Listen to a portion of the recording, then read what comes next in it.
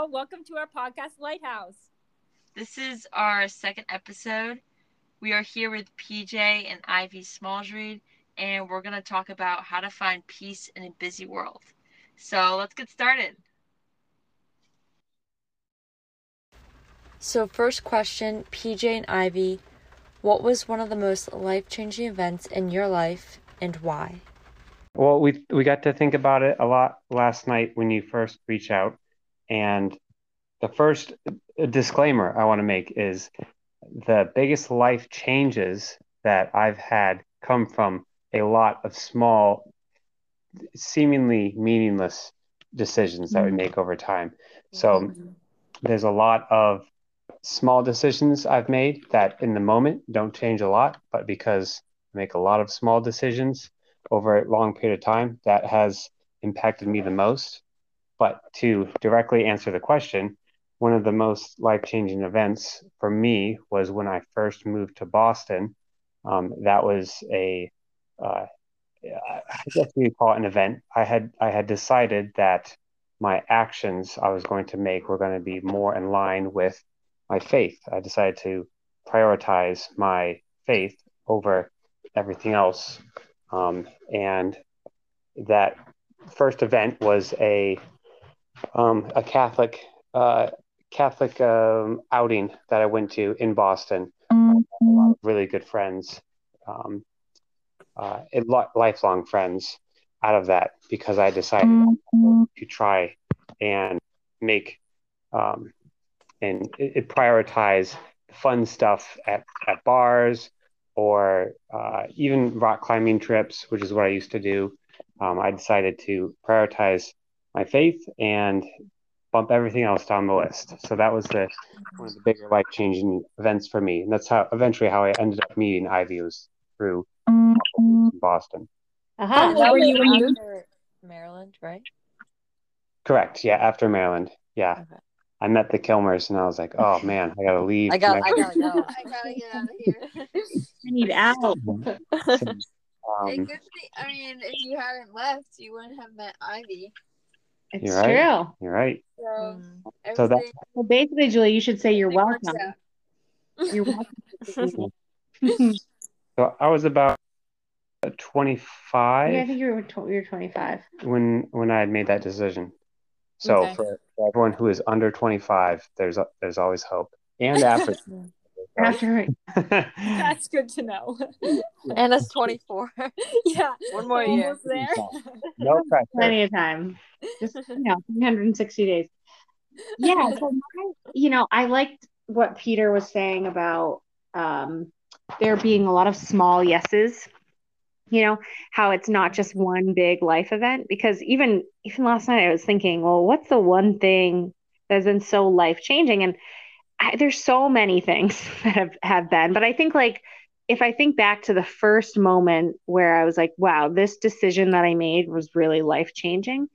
It was back in college. If we're going to go with the age thing, I was 21 at the time. And I had this really great summer before my senior year of college. I did a lot where I ran the orientation program at my college, and I ran this mission trip to Nicaragua for community health. I did this leadership camp, basically this leadership training institute for the sorority that I was in. And I had all of these really wonderful, positive experiences that happened. And that was also the summer that I was studying for my MCATs, because at the time I was going to school for biology, hoping to go to medical school. It's not an answer in itself. It's still me trying to figure out exactly what that is today. But I've still found a lot of joy in it and a lot of peace knowing that I made the right decision. And really my whole life has come from that one decision. That's when I decided I wanted to go to grad school and study something other than medicine, study public health, and try to think about healthcare in the big picture. And then I too started getting involved in the young adult Catholic group in Boston, and then met Peter that way. And then here we are 4 years later, married with 2.5 beautiful kids in the way. Yeah, a little 4-month cooker happening right now. So Yeah, so I think like that was the quote unquote biggest life event. Yeah. That's cool. That's I really like what you were saying about it's the small things, because I feel like a lot of the time we tend to be like waiting for that one big thing to happen for it to like change your life, but it's just really like being present in everything that happens and learning from that. I really like that a lot. Yeah. Yeah, it's like running a marathon, and if you want to get to the finish line, it requires you to take one step at a time. And the first step of a marathon isn't that far. Like you still have a long way to go, but if you don't run the race in the right direction and take the first step, you're never going to reach the finish line, whatever it is. So life is very long, and it requires a lot of tiny yeses and good decisions that a year from now, 5 years from now, 10 years from now, you look back and you say, that was a good decision. But when you just live for the moment, you live for the instant gratification, you're going to look back 5 years from now and say, oh, that was dumb. It felt good in the moment, but I'm now paying the price. Yeah. And like for me, like there's like some decisions I make, and in the moment they seem super small, and then you're like, wow, if I didn't do that, I'd be like a completely different person. Yep. Yeah. Like even where like you're gonna go to college, you're like, okay, I'm gonna go to a small Catholic private school up in the middle of nowhere, Pennsylvania, and then 2 years later, you're like, oh wow, I'm glad I made that decision. Yeah, it's what you were saying about being present in the moment. I think what's interesting is we live life in the present, and yet God is in our past, he's in our present, he's in our future. He sees everything happening. And it's, I if you think of yourself on a line, on a continuum, where do you live your life? Are you constantly reliving the memories of your childhood and your high school days, and oh, I remember when we did so and so, and or are you constantly thinking about the future? Oh, I just can't wait for this class to be over. I just can't wait for a vacation to happen because I'm going to see my friends. I'm going to go to Florida for a week. I just can't wait for coronavirus to be over. I just can't wait to graduate. And are you constantly thinking about the future? And where we should be living is the present. It's the present moment. It's living day to day, trying to ask yourself, where is God calling me to be in this moment? And it's hard to do, right? Because you don't just want to it's not YOLO, right? It's not you only live once. I might die tomorrow, so I have to do whatever I want today. No, it's being intentional each day, but it's really trying to find yourself in the present moment. So seeing each moment for what it is, and finding the peace and the joy in the present moment. Yeah, I really like that. Yeah. And it's hard when you're like not enjoying that moment. Like if it's like a long day at work or something, it's hard to not be like just like counting down on the clock. But that's one thing that I try to keep in mind if it's like a long shift or something. I'm like, well, if I have to be here for a long time, like might as well make the most of it. Yeah. That's the best attitude. That's great. Yeah. And you can just about guarantee that every good decision requires a lot, or not, it requires some pain up front. If it feels really good immediately, it's likely not a good decision. You have to Good point. You have to invest a little bit of something to get the reward. And so if you want your career to take off, you got to be putting in a lot of work and a lot of uncomfortable hours and a lot of uncomfortable conversations. And if you want a relationship to work, you have to spend a lot of time thinking about somebody else, and you have to put in a lot of investments at the forefront, and you receive the benefits later. They rarely come that hour or that day. Yeah, when you're always waiting for like the big thing, then you're always going to be missing the small things along the way when you're just waiting for that one big thing to happen. Yeah. And Ivy, back on what you were saying before with like not looking at the past. What's like one thing you would recommend if you're someone that always looks at your past mistakes and you kind of like can't really get away from that, and then you're like, how can I be good if I just like keep looking at all the bad things I did before? That's a great question. Good question. That's really a great question. I guess when I was thinking about it, I was more so thinking about the good times, constantly reminiscing the happy things that happen in your life. But, what you just said, Julie, that totally makes sense that you could also be spending all your time dwelling in the negative mistakes or why didn't I go to this other college? It would have been so much better. And that's also not where God wants us to live either. So I think finding peace in the decisions you make and really trying not to regret them, but knowing that the decisions you make are hopefully ones that you've prayed about and discerned. And even though the outcome might look different than what it was and what you thought it would be, it's still good, because you're going through it. So I think at least with thinking about the past, it's trying to figure out, well, where there's still wounds that are from there. Did you wrong someone? Did you hurt someone? And does there need to be some forgiveness that you need to give to someone? Or maybe it's yourself. Maybe you really need to forgive yourself. And I think that's something that you can take to prayer, you can take to confession, and really ask God to help lift that burden from your heart. I think the advice I would give is just to constantly, ask our Lord to help you with it and not know that you're not alone. So if you're finding yourself like just really dreading this one thing that you did and you can't get over it, ask for forgiveness, either from the person that you wronged or from God, and then really allow yourself to be free of it, and to look, to live in the present moment and look toward the future. Yeah. Yeah, I really like that because I feel like that's something that's like really hard for me because I'm like, well, I want to be good, I want to be better, but then I just like keep looking at myself in the past, and I mean everyone has their mistakes, but it's really easy to just dwell on them, and then you go to like distractions, I guess, to keep yourself from thinking of those past mistakes, which doesn't make it any better. Yeah, if you spend enough time with the person or people you admire most, they're going to tell you a story that rocks your world in terms of mistakes. Like a lot of the best people you'll meet are the ones who have made the stupidest mistakes in their past. And it's the question you asked is really good because it also speaks to me. Like I made selfish decisions in college, and I paid the price afterwards, and I dwelled on it for years, a long time. And it wasn't, at some point I decided my past is the decisions I made were only part of my past. They're not part of my future. My future is the decisions I'm going to make right now.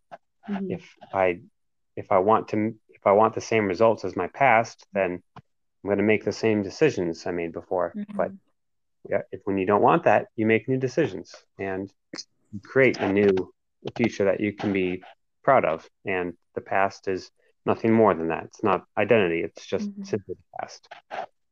How did you kind of start, like, when you finally made that decision to, like, stop regretting your past and moving forward? Like, what was, like, the turning point, or, like, how did you start? So I think for me, it was, what did I learn from that mistake? So if it was so in my instance, it was a bad relationship that I was in. And just thinking about, like, why did I get myself into that relationship? It wasn't, who I wanted to be with. It wasn't anything, the type of person I wanted to date. And, and decided I wanted to put my faith first and, have no compromises and also find a man of God who I could grow with and not just be constantly dragging, from the wayside. So I think what you do is you learn to find the positive in it. And so you recognize that this was a mistake that you made, or this was a bad decision I've learned something from, and it's helped me to, guide my future decisions because of it. And do you ever find yourself just keeping busy and doing a lot of things like working, hanging out with people and stuff to avoid that time alone to think about those past mistakes? Haha. Yes, totally. I mean, I'm an extrovert, so I love being around people all the time. And I think the hardest thing for me to do is just sit and be quiet. um, God allowed me to marry a a wonderful introvert who loves sitting in silence and thinking and contemplating about these things. So, it's funny because I think the two of us go at things different. I like to talk things out and to constantly be trying to figure it out and work it out. But I've learned from Peter that sometimes you do just need to sit in silence. You do just need to sit in prayer and think things through because it is a lot. It's very overwhelming to just constantly be trying to avoid it. But you can't be sitting in silence forever and trying to reflect on your past. I mean, you really have to fill yourself with the people who are going to fill your cup up now, and find those good, positive friendships and relationships that you can be in so that when you're thinking, you're not just stuck in your old ways. Yeah, and I think it's important to realize yesterday's solutions are not always the right answers for today. So people need to realize you can't always dwell on your past accomplishments because that doesn't really allow you to move on and really fully appreciate every moment of today and being in the present. Ooh, that's good. Ooh, that's good. I like it. What would you recommend to someone who has a hard time being alone at peace, thinking these things out, rather than telling multiple people or getting advice from multiple people about the things that you're struggling from? So what would you recommend to someone who kind of more extroverts who like to talk everything out rather than just being at peace with themselves? I've got something. Yeah, I was going to say, go ahead, introvert husband of mine. So this is one thing that everybody hates to do. Turn the radio off in your car when you're driving is a great first step. Ooh, that's hard. I like that. Drive in silence. That's the one time, for most people, that's the one time where you don't have someone else with you. A lot of times we're driving by ourselves. And there's not, other than, the other cars, there's not a lot of distractions. Like you're thinking of, when the radio's off, you're driving and the rest is just you. And it's really easy to turn the music on and let Katy Perry or whatever it's the only thing I listen to now. whatever noise is bumping out the radio, letting that fuel your emotions is a very passive way to go about your drive. And if you can turn the radio off, turn whatever noise is off, don't answer your phone, but start with your car that drives in your car or it commutes wherever you're going, put headphones in and don't play the music. That is, I would recommend as a starting point where you have nothing else going on but your thoughts. And it just simply involves taking responsibility for the things that are going on in your head because no one else is putting those thoughts there but you. So you have to address them. If you hide them, they come back at some point or they hang out until it's too late, until you haven't conquered that demon in your head. You have to address it now. So I would say as a first step, no noise during your commute or during any sort of traveling. Yeah. Go ahead. Oh no, I was just gonna say, how do you avoid then overthinking or just falling into spiraling about your past mistakes in silence for that long? Question. Do you have any? So I like to journal. Well, at least when I didn't have two small children hanging on to my knees. I would journal, and I found that was really peaceful. I'm looking at my journals right now in my bookshelf, because it was kind of like a start and an end point, right? So you just start in this kind of stream of consciousness where you're writing your thoughts are, but then at the end you have this really beautiful document, 1 or 2 pages of words that you've written, and even just like reflecting on it, it feels really good to have it come out of me, but not be directed at a person. So similar, I love to talk things out with my friends too, Julie, Anna, and I think like what the journal does is it lets me talk out things, but to God, by writing. I'm not going to share this journal with anyone, so it's my own personal journal, but I'm writing it like, who is my audience? And it's either to myself or it's to God. And I think that was a really good way to help. And because there was, I'm not just writing for hours and hours, it would be just like a few minutes here and there each day. There's an endpoint. So you're not dwelling on it. And for me, at least, I also like to write lists and cross things off my lists when I'm done. And I feel so much better when it's out of my system. And so same thing, when I write something down, it's out of my system and I don't have to dwell on it anymore because there's a container for it. Oh, I like that a lot. Sometimes I would make lists like at school and stuff after I did it, just so it looked like I was really productive. So I had things crossed off. Oh, you are in good company because I do the same thing. But I also think that journaling is so important because, like we don't learn from experience, but we learn from reflecting on our experiences. And so I think that's so important to keep in mind that like once you reflect on something, it kind of helps you like develop your skills and like review how they were effective in your life and like how you're gonna learn from those experiences. Yeah, like almost like use a lens to think about your experience. Like, what did this experience teach me, or how did I grow, or where did I struggle? Yeah, I really like that. I feel like I've been through some experiences where I didn't reflect like the way I should have. So it was like something that I like suffered with, and so much good could have come out of that, but then I was kind of just like, oh man, like this stinks. And then I didn't really like go through that reflection part. So that's something like it's like hard for me because I talk to Anna about this all the time. I'm like, I can't just like be alone and just like sit there in silence. Like it's something so hard for me. So it's something I've been like working on this summer of just like what PJ was saying, put earbuds in, but like don't listen to music. So like at my house, sometimes like I'll have earbuds in, but I'm just like sitting there like thinking or something.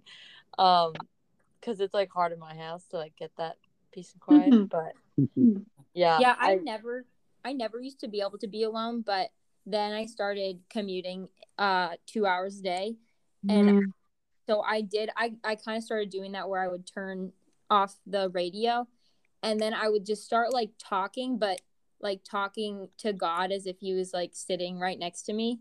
Yeah. And so that almost really helped me like rationalize my thoughts. Like if I started overthinking something, saying it out loud would kind of be like, okay, it's not as bad as you think it is.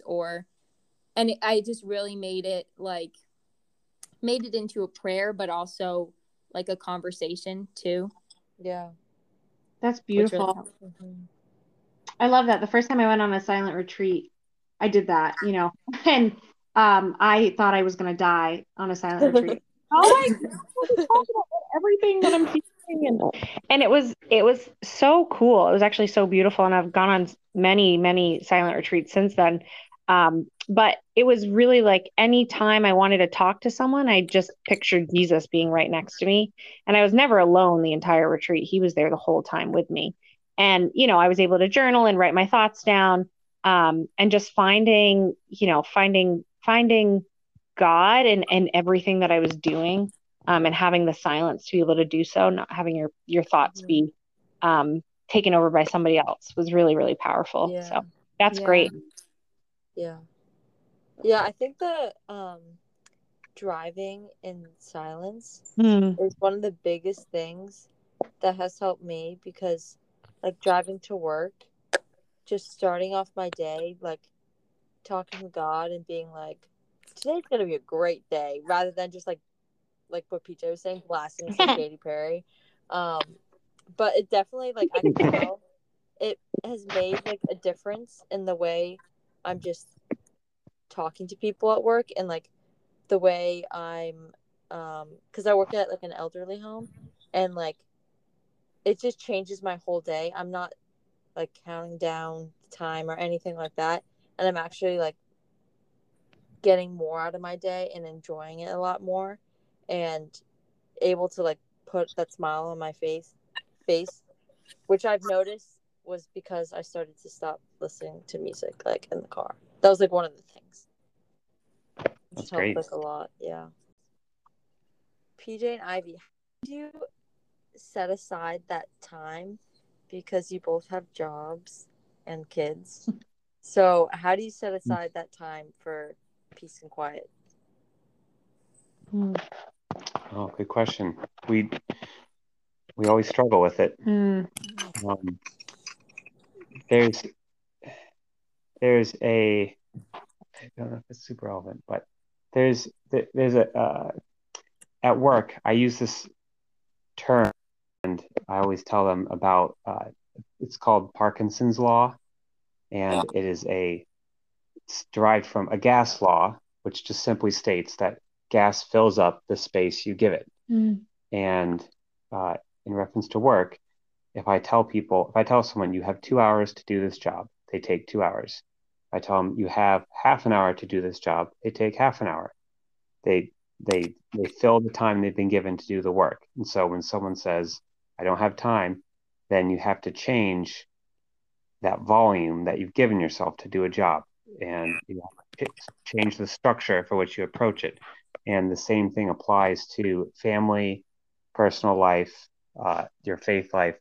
Is if you don't give yourself the time or put the control in your life, then you'll never have time to do it. So it's simply a matter of prioritizing and changing the structure for which your day operates. We thought that once we had one child, we would lose our life. It would just be the end, and there'd be no time. We had a child, we changed the way we structured our life, and then we were pregnant with the second baby, and we thought, well, this is it. Like, we're never going to have time to do anything ever again. And we changed the structure, and we're making it work. And then now it's the third child, and we're thinking like, oh, this might actually be the time where we can't do anything. This might be it. No time. So to answer your question, it's a matter of prioritizing. What am I going to stop doing, or what do I need to restructure to give myself time, silence, for God, or for myself, or for whatever part of my life it may be. So for me personally, quiet time is my commute to work. I'm not listening. I bike to work, so I'm not listening to music on my way to work. It's just me and my thoughts. And because I'm physically moving, I'm able to think quite a bit more clearly. And I use that commute. It ends up being 45 minutes to an hour each day, where I have some time to myself. I'm not using that to do anything else other than ride my bike and think my thoughts. And that's one time. And I was for a while waking up earlier than I'm used to on Fridays to do adoration before work. So that was a restructure of my sleeping schedule and my Friday morning schedule, which in the past I thought was impossible, but you adjust and you restructure so that you can make time for the things that are important. So that's my answer. That reminds me of this book that I'm reading by Mother Teresa. She was talking to a priest who was starting an order, and she was like, do you have a holy hour with all of your brothers every day? And he was like, oh no, we don't have time for that. We have so much to do. And she was like, all right, well then you should have 2 holy hours if you're that busy. Because she said that like the more that you do, the more time you need to spend with God so that he can give you the graces to do all of those things that you need to do. I just thought that was a really cool I like perspective. that. And I think it's so important to incorporate silence and solitude in your daily life and not kind of like or overcome that resistance and not let those distractions cause you to like not spend that time with God in prayer, because I feel like I find myself in college sometimes like having a whole list of things to do and being like, oh yeah, I don't think I have time today, whereas like you're always gonna have time no matter what. You just have to devote that time, you know, and like fit it in, or you can like offer up, you know, throughout your day as a form of prayer too, you know. Is that, you know, things have to ebb and flow. Like you have 24 hours in a day, so you can't always give up sleep. You know, you need to be able to drive or commute to however you get to work in the morning. I mean, there's certain things that you need time for. So you have to find other ways. And for me, that was actually giving up Facebook, giving up social media. I was finding myself just endlessly, mindlessly scrolling. And it was a big waste of time for me. And so what I do now is I don't use it. I don't go on social media. I don't scroll. And I think what it's done is it's given me some time to be able to think and to contemplate. And maybe, you know, I also like to go on a walk when I drop the boys off for daycare in the morning. I come back and most times I'm walking by myself, 15 minutes outside, just in the fresh air, you know, just really with my own thoughts. And I think that's important. And when I get back, you know, I'm able to start my work day and feel refreshed, and not feeling like I'm constantly scrolling, and trying to, you know, catch up to what other people are saying and doing. Yeah, because that's a huge waste of time. Like, I know I could be on, like, I used to have TikTok, and that's something that's like super, super addictive. And you could be scrolling on that for like 30 minutes to an hour and not even realize it, when you could have done so much with your time in that 1 hour. And you don't gain anything from it. Like, you'll be on Instagram, Snapchat, like Twitter, all those things. I feel like super anxious after I do that. So I also like, I deleted the apps for a little. I do that a lot, like a couple weeks, and then like I'll feel so much better those couple weeks without using that as like my downtime of just scrolling.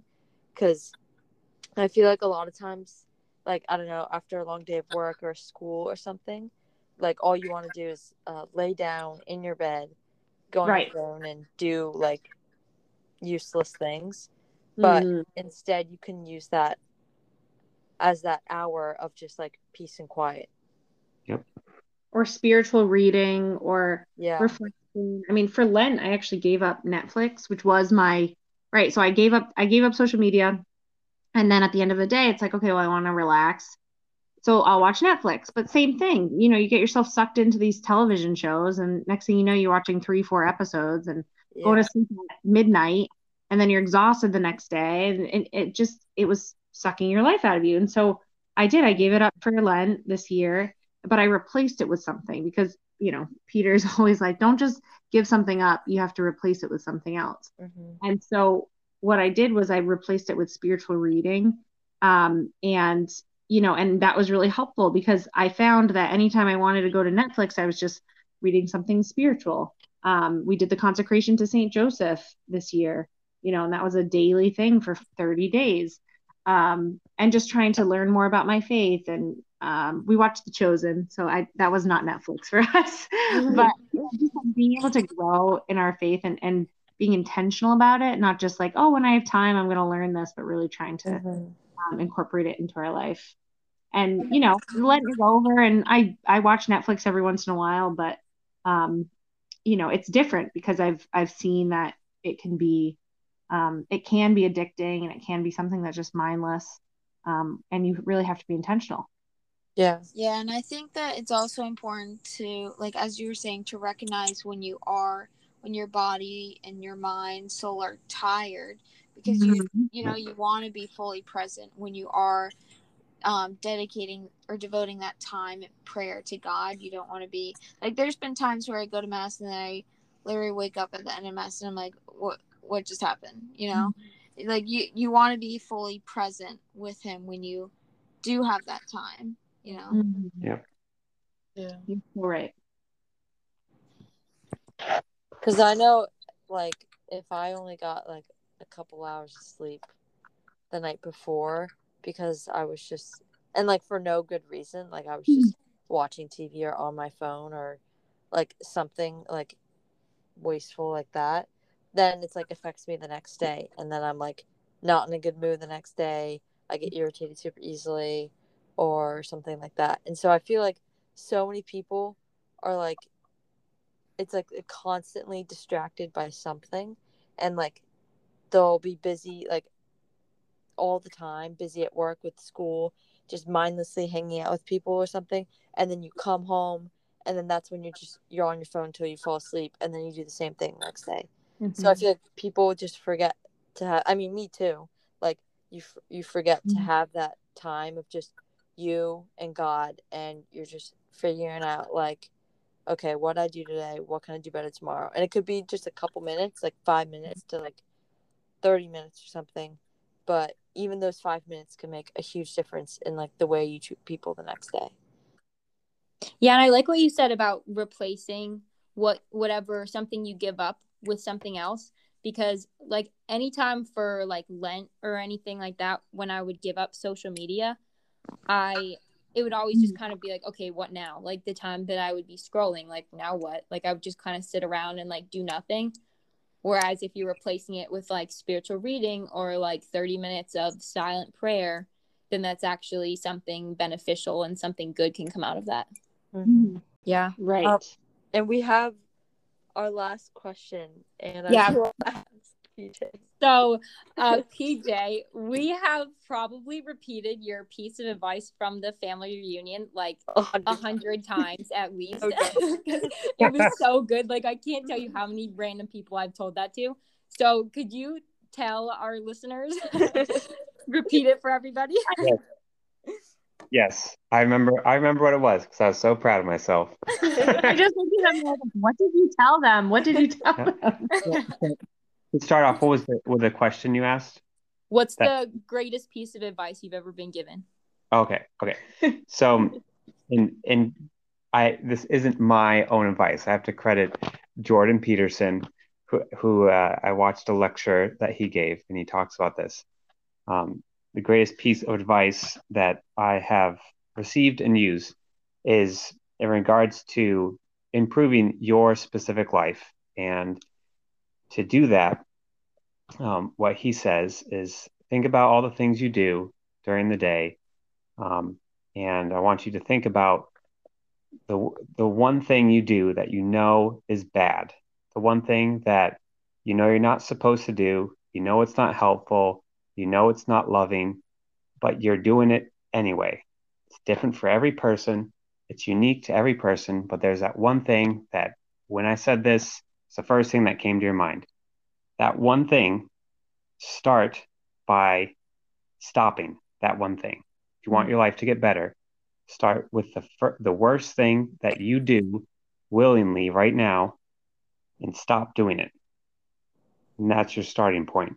And that, for everybody, there's something that came in your head, there's something that popped up in your head. You know it's bad, and most people might not even know that you do it. Only you are aware that you do it. But whatever that is, you start by stopping that one thing. So good. I love that so much. I think I have that memorized.